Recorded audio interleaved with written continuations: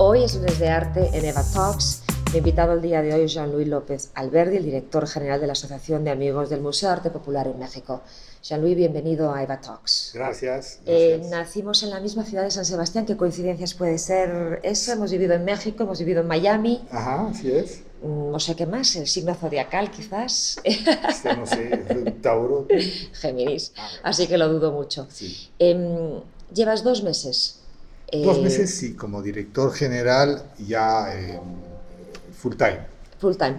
Estuviste dando una aportación importante a este gran museo pro bono por varios años, hasta que la vida te la cambió y te dijo, pues es hora de hacer otras cosas. Exactamente. Para aquellos que no te conocen y que quizás pues es intrigante el saber, bueno, de dónde proviene, por qué está haciendo esto, por qué lo hizo pro bono. Tú naces en España, en San Sebastián, sí. Y al poco tiempo... Me crio en Francia. Te creas en Francia, en París. Y de París llegas a Barcelona. Llego a Barcelona en el 87 hasta el 92. Me voy en el 92, que son los Juegos Olímpicos, había mucho tráfico y ya me molestaba. No es cierto. Lo que pasa es que me ofrecen de venir a explorar los mercados aquí en México, ¿no? Y vengo a México para 6 meses y pues ya llevo 26 años, ¿no? Con una interrupción de 3 años en Miami. Increíble. Y cuéntame un poco de los objetivos que tiene la Asociación de Amigos del Museo de Arte Popular en estos momentos bajo tu liderazgo. Bueno, hoy día nosotros queremos enfocarnos básicamente en 2 grandes temas, ¿no? El primero, que son los artesanos. Hay que saber que en México hay 8 millones de artesanos, o sea, aunque parece increíble, sí, son 8 millones de artesanos repartidos en todos los estados y en todas las comunidades, ¿no? Que se dedican a la artesanía, ciertos niveles, pero 8 millones. Con lo cual, lo primero es enfocarnos a ayudarlos. ¿Cómo? Ayudarlos en que puedan vivir de su artesanía dignamente. Que sepan hacer de eso un negocio. Exactamente, que sigan creyendo en que es lo correcto, porque además están de alguna forma replicando la cultura de México, ¿no? A través de su artesanía. Con lo cual, lo primero es eso. Dos, también les damos, queremos ayudarles proviéndole herramientas que no tienen muchas veces. Ves artesanos, por ejemplo, que trabajan en el barro, ¿no? Y tienen los hornos dentro de la casa, en la sala, donde están viviendo todos, con lo cual pues no es correcto, ¿no? Otras herramientas que tengan. Y después darles herramientas, también enseñarles a crecer como microempresarios. Muchos no saben facturar, con lo cual no pueden vender a empresas, etcétera. O sea, es un círculo vicioso, ¿no? Con lo cual estamos aquí también para ayudarles intelectualmente a crecer un poco como artesanos y microempresarios, ¿no? Es algo muy importante para el país. Muy importante. Una de las grandes labores de María Teresa Arango, que es la presidenta del Museo de Arte Popular, ha sido el darle un valor importante a la artesanía. Mucho. Porque la gente lo toma por contado, el que, bueno, te acostumbras, en los países de Latinoamérica creo que es un mal, sí. Quizás necesario para la gente, sí. El que compras cualquier artesanía que en otro lugar sería una joya y pagas muy poco por esta falta de conocimiento de la gente, de vender algo cultural en su valor adecuado. Sí, y de hecho nos molesta mucho que vemos de repente turistas que están negociando una artesanía de 200 pesos, ¿no? Cuando realmente el valor que tiene es mucho más grande, ¿no? Si alguien quiere ayudar... Sí.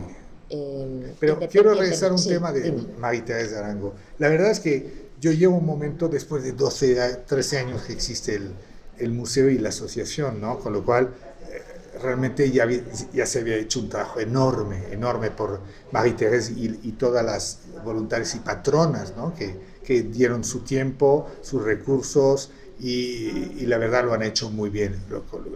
Con lo cual ya está muy fértil el terreno, ¿no? No, claro, y fue uno de sus grandes logros y ser una mujer muy decisiva y con el carácter necesario para darle un valor a algo que no se valoriza. Exactamente. Hoy hay mucho interés por los artesanos, veo A nivel de Latinoamérica, no hablando solamente de México, muchas marcas que se venden su business plan o que incluyen como una parte de sostenibilidad el que trabajan con artesanos. Sí. Pero no es necesariamente un negocio que está regularizado tan Sí, estrictamente. Bueno, tú hablas de las alianzas. Hemos hecho varias con Hermès, con marcas importantes, donde artesanos han intervenido productos de esas marcas, ¿no?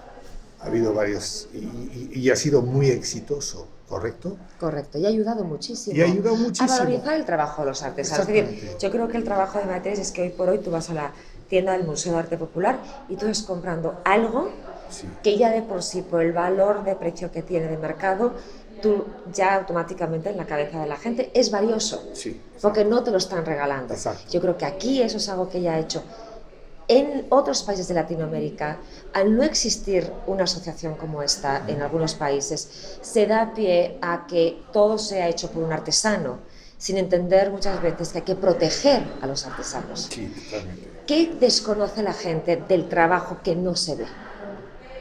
Pues la preparación, por ejemplo, la no preparación que tienen los artesanos y que muchas veces están mal vendiendo su trabajo a empresas que las van a comercializar, ¿correcto? O incluso muchos diseños de artesanos han sido robados, yo digo la palabra, sí, robados.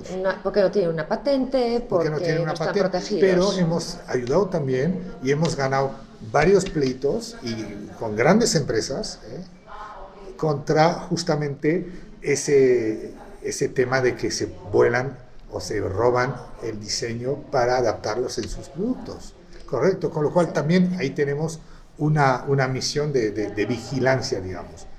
De que se aplique pues, la justicia, ¿no? De que un artesano tiene que cobrar de su diseño. Totalmente. Y no una multinacional.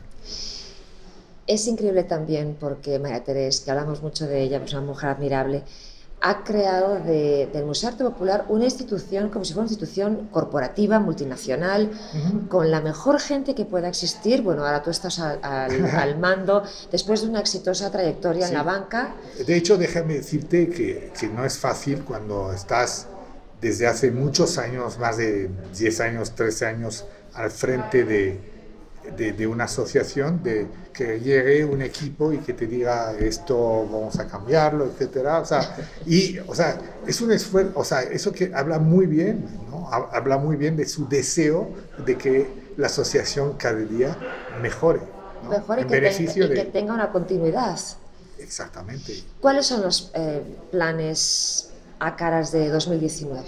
Mira, yo he estado diseñando con el comité una estrategia, como soy ex empresario ejecutivo de multinacionales, de bancos, etc. Estamos muy acostumbrados a trabajar con planeación, mucha planeación, etc. Planeación en buen plan, no planeación. ¿Sabes lo que te quiero decir? Sí, no estamos jugando, estamos en serio armando un plan, sí. Porque volvemos a lo mismo, el éxito de el Museo de Arte Popular viene mucho de haberlo tratado como un negocio, no solamente en lo que tú otorgas a los artesanos, pero también en la visión de cómo manejarlo internamente para que tenga un éxito y una relevancia. Exactamente. Lo importante es que hoy día sabemos lo que necesitamos. Hoy día ha cambiado el mundo de la filantropía, ¿correcto? Hay muchas opciones, o sea, los filántropos tienen muchas opciones y hoy día tenemos que llegar con productos, entre comillas productos, es decir, etiquetados, donde el donante hoy día quiere saber dónde va, con quién va, claro. Una cuenta de explotación para ver, oye, no se estarán, el dinero no lo estarán malgastando, etcétera. O sea, hoy día el donante ya es mucho más profesional, entre comillas, ¿no? Claro. Y hay que rendirle. Tiene más información y más opciones, como dices, de poder dar, entonces quiere más explicaciones. Sí.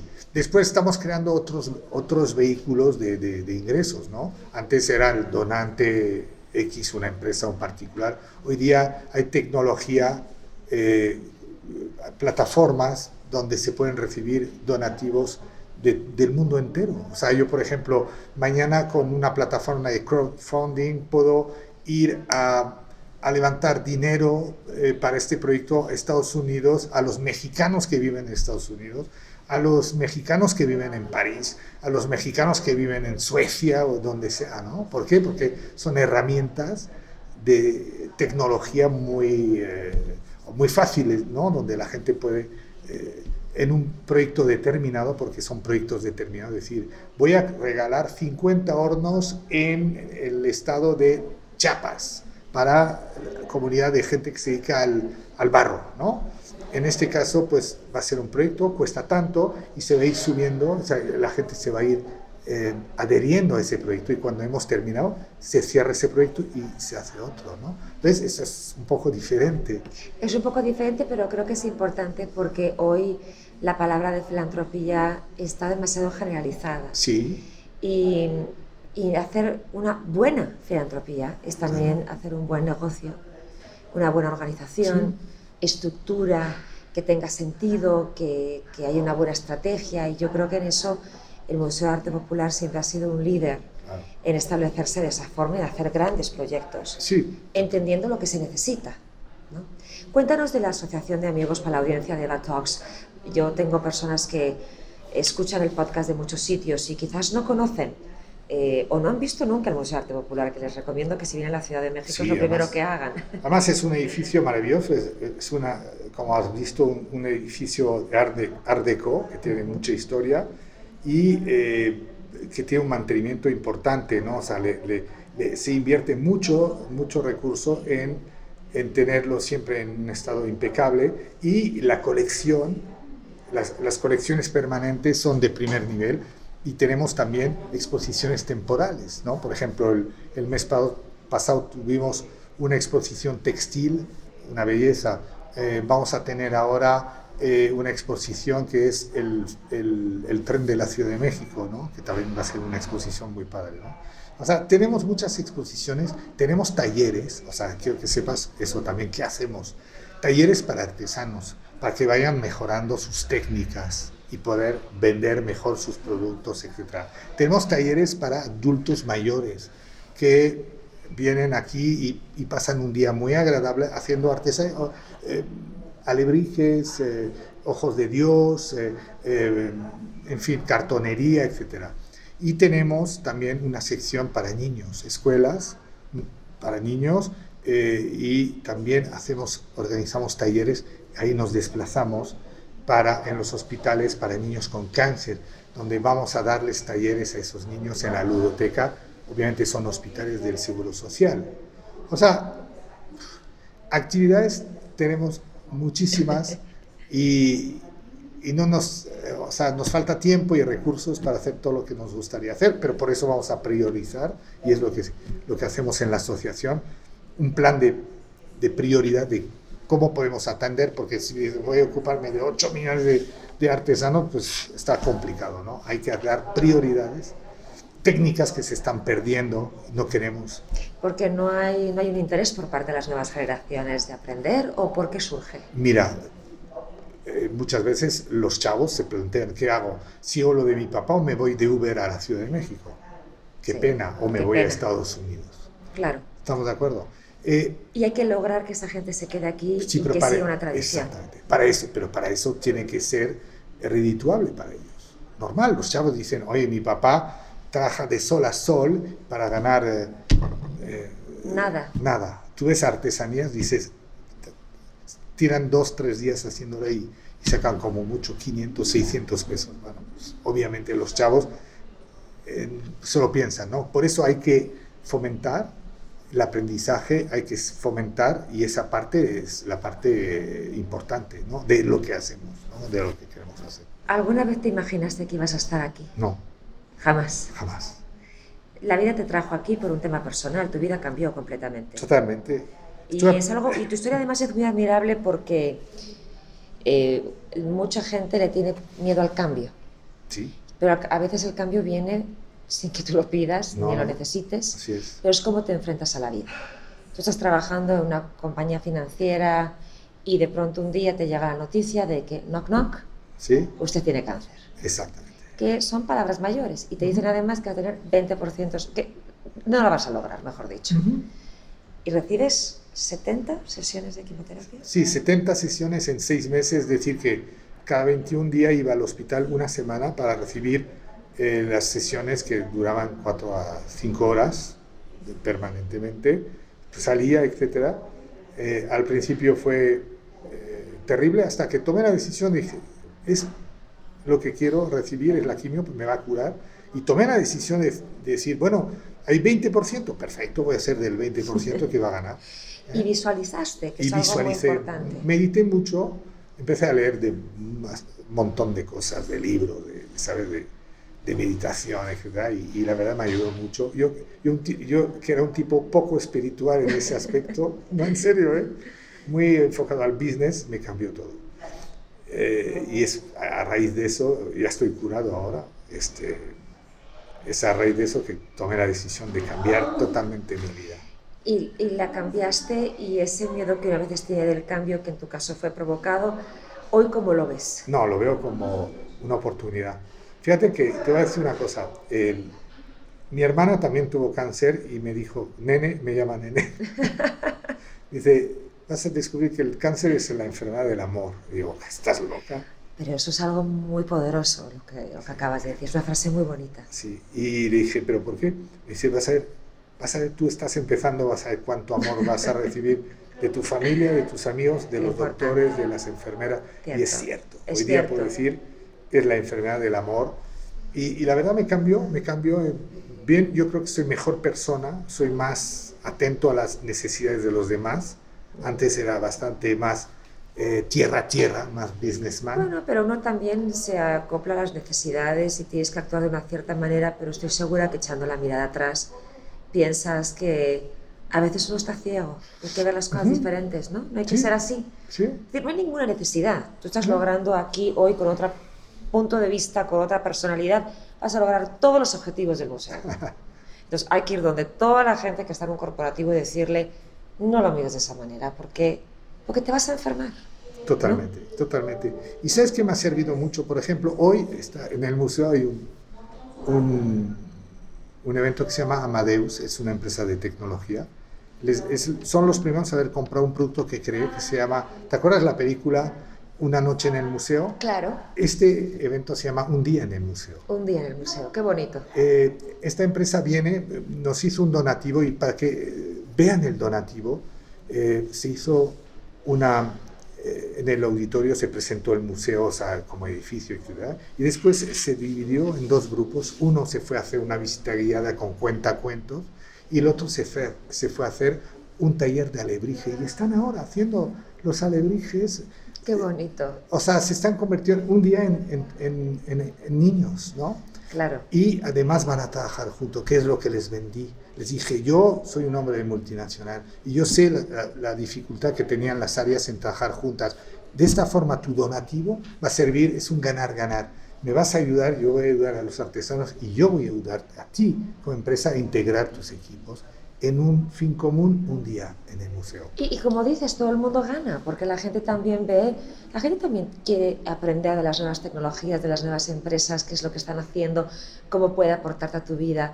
Es crear un contenido. Exacto. Y crearlo bien hecho, ¿no? Que es un reto importante. Lo están pasando, no te puedes imaginar. Me imagino, creo que nos tienen que invitar a este tipo de cosas, que son muy divertidas. Muy divertidas. ¿Qué tú crees?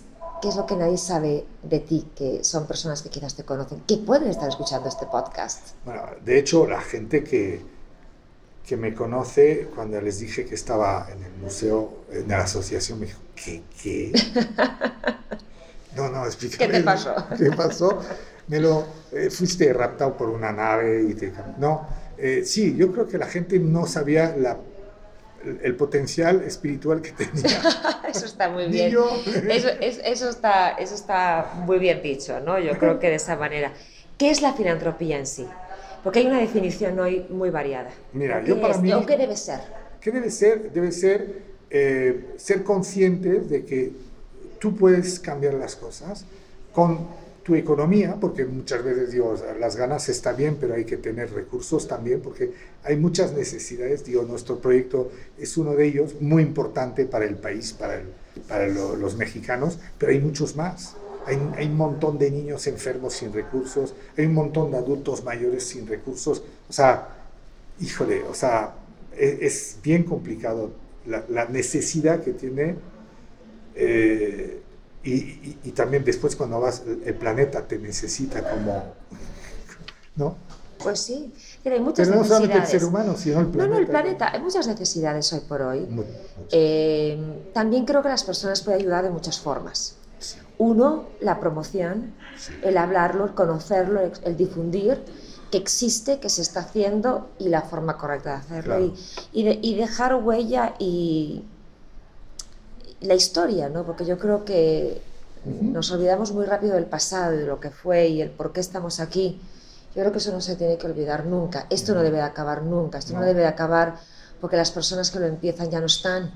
Claro. Entonces hay que trabajar muy duro para que ese legado continúe, que cada vez más personas lo vean, ¿no? Yo creo que eso es muy importante. De hecho, qué bueno que hablas, porque una de las estrategias también que tenemos en la asociación es que queremos tener embajadoras en todo el país, porque aquí estamos centralizados y claro que o sea, están todos los otros estados donde podríamos tener embajadoras que se dediquen con la misma voluntad y la misma pasión que nosotros a hacer lo mismo, porque las mismas necesidades nosotros pues están en Chiapas, en Oaxaca, en Michoacán, donde sea. Imagínate que tuviéramos una embajadora en cada país, en cada estado, en cada comunidad, en cada municipio que nos pueda ayudar a realizar nuestra tarea. Increíble. Y eso no es un tema económico. No, es un tema de network. Y de crear conciencia y de unir a las personas. Sí. Y las personas creen en las personas. Sí. Antes Por lo cual, que los tu proyectos. canal nos puede ayudar en eso. Yo invito a Yo animo a todas que se unan. ¿Sabes que yo hice un proyecto muy bonito con el libro del Bochol? Sí. Y fue un proyecto espectacular. Muy agradecidos en aquel momento de poder haber colaborado. Y esas son cosas que cuando las haces te dejan un sentimiento muy bonito. Es decir, todos estamos aquí para ganar dinero, para dar dinero, para... Entonces, yo soy una firme creyente de que pues, el dinero es bueno si lo sabes utilizar bien. Exacto. Y cuando la gente dice el materialismo, el dinero es muy bueno porque es muy necesario. Cuando tú ves cómo le cambia la vida, el trabajo que hace el MAP, al cambiar la vida de un artesano le cambias la vida a una comunidad, a una familia, el poder que tiene, porque si la gente no tiene dinero, no tiene recursos para educación, no tiene dinero para la salud, no tiene dinero para muchas cosas, entonces ayudemos a la gente, ¿no? Sí, yo creo que ese es un mensaje importante. Sí. Creo firmemente en el sí se puede, porque yo no estudié una carrera de periodismo y terminé en revistas. Tu caso es muy diferente, ahí no tenemos nada en común, porque tú eres un financiero de alma, y la vida te ha traído a esto. Pero ¿qué es para ti el sí se puede? En pocas palabras. El sí se puede es ir siempre más allá, involucrarse, sobre todo involucrarse. Lo más importante es eso, ¿no? Decir, creo en esa causa, me voy a involucrar y lo voy a lograr. Lo que yo hice con mi enfermedad también. O sea, hoy día tenemos que ser luchadores, tenemos que defender nuestros ideales, nuestros valores y nuestras creencias, ir hasta el final y no venderse en el camino.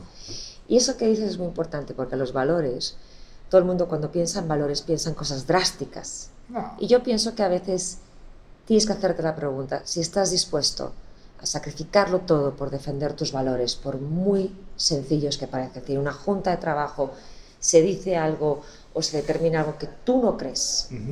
Y are you gonna walk away? ¿Estás listo para decir, yo en esto no creo? Y no sé si muchas personas lo tienen tan claro, ¿no? Y yo creo que les animo a esa reflexión y a entender que tenemos que ser congruentes en todo momento, ¿no? Congruencia. La verdad que ha sido un placer, Jean-Louis, el conocerte y el estar aquí, y mucho ánimo y que lograr todos los objetivos. Después de lo que has superado, yo creo que esto es muy sencillo. Lo vas a lograr todo, estoy segura de eso. Gracias. Gracias. Gracias.